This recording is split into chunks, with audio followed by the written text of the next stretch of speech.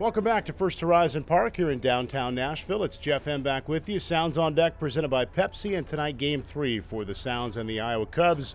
And we're joined by Sounds first baseman Jon Singleton. And John, a fun night last night for you guys. Everybody seemed to be part of it, a fun offensive attack. A near cycle for you, and I feel like we need to start with the triple because you don't get a lot of those. It was a fun moment as you're chugging to third. I know the dugout enjoyed it. How would you describe your triple last night? Definitely, it was a lot of fun.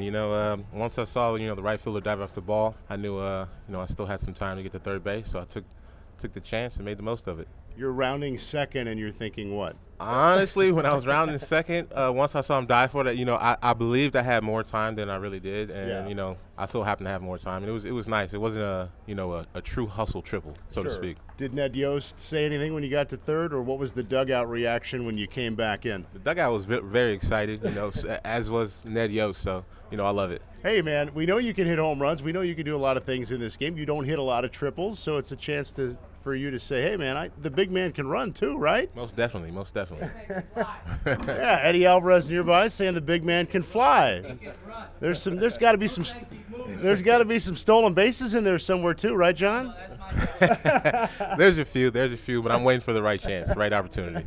How would you describe your start to the season so far, man? Pretty good.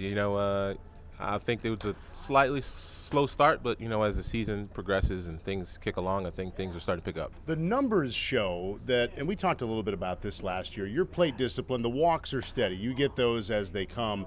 The home runs, at least this year and a little bit last year, kind of came in bunches. Does it feel that way to you, that you do hit them in clusters, or are you not really looking at it the way a stat sheet might show it? I feel like I do hit them in clusters, and it's more so me barreling balls hard, and that translates to the home runs in clusters, so to speak. So I think they do come in bunches. You were part of a really special team last year, and a big part of that team, and you guys were just in Durham. How much did last year in October in Vegas and everything that last year was come back into your mind last week, since that was the first time you guys had seen Durham?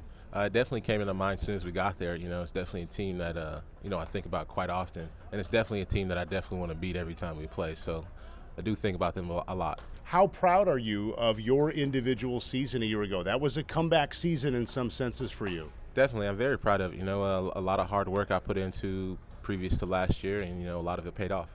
How did you weigh coming into this year? There was a stretch of the winter where you were on the 40-man roster, then not, and you're well liked here. I know you liked it here last year. How did you weigh what you wanted to do for this year? Honestly, I liked it here. I enjoyed the coaching staff, the players, the organization as a whole. So I really wasn't too concerned about what was going on. At the time I was having another child, so that was my main concern. But coming back to an organization where I feel liked and appreciated is very nice. You told me last year that you are a completely different person in a sense from years ago. Right. How much has fatherhood played a part of that for you in this sort of a transformation? Definitely, it's played a huge part. It's definitely changed the way I think about life, how I respond to things. I feel like I'm a much more calm person because, I have to be calm with children. So it's definitely changed who I am for the better. That's what's cool about your game, man. You've got this anger in the sense of how hard you can hit a ball, how far you can hit a ball, but there's also kind of a gentle giant there. Do you look at yourself that way? In a sense, yeah. My daughter has definitely softened me up a lot, so I definitely can agree with that. I've got a daughter, man. There's something about being the girl dad, right? Yeah, you're right. Correct. One thing I remember talking with you about late last year was what we knew was going to come this year with the shift restrictions. And as a hitter, you were liking it because you saw the second baseman in shallow right field all the time in years past. How have you seen it play out so far this year? So far, we're still really early in, but I can definitely see some changes in people's swing, so to speak. I can definitely see more balls get through that are on the ground that aren't hit as hard, through the right side, whether it be right-handed or left-handed, to be honest. But I've definitely seen more balls get through that aren't hit as hard, for sure. What about the defensive perspective for you at first base? In the past, there might be times where with a righty at the plate, you're the only guy on the right side, and now you've got a second baseman closer by to you. How has that played into defense for you? It's definitely an adjustment period. You definitely have to get used to the second baseman being there with a right-handed hitter.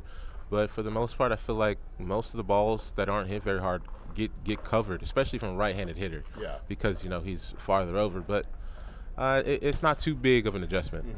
What do you think so far of the automatic ball strike system and then the challenge system, which we saw the challenge part in Charlotte last year? I think I'm not a big fan of the ABS system. There's been maybe a dozen times I've been kind of messed over with the ABS. But the challenge system isn't too bad. But I feel like because of the 3 days that the umpires have the ABS, I think that affects their ability to call strikes later on in the week. Interesting. There was a pitch in Durham last week, bases loaded, you go down looking, which doesn't happen very often. And the ball, it just barely nicked the zone. Is that something within the ABS that you wish would be tweaked? In other words, more of the ball needs to catch more of the zone than just the piece that did in that moment? Definitely. There's been a few opportunities where just a piece of the baseball has nicked the zone as opposed to, half of it or even a third of the baseball nicks the zone. So that's definitely frustrating. I feel like the challenge system is great because it acknowledges what is largely true, that most plate umpires, most of the time, do a great job. But if they make a mistake, you've got recourse with the challenge. Definitely. I totally agree with that. And more often than not, your eyes won't lie to you when you're seeing pitches, so you do have an opportunity to challenge. Great stuff, man, as always. Thank you for your time. Definitely. Thank you. I appreciate it. Jon Singleton, this has been Sounds on Deck, presented by Pepsi. Stay tuned. The lineups and first pitch are coming up next.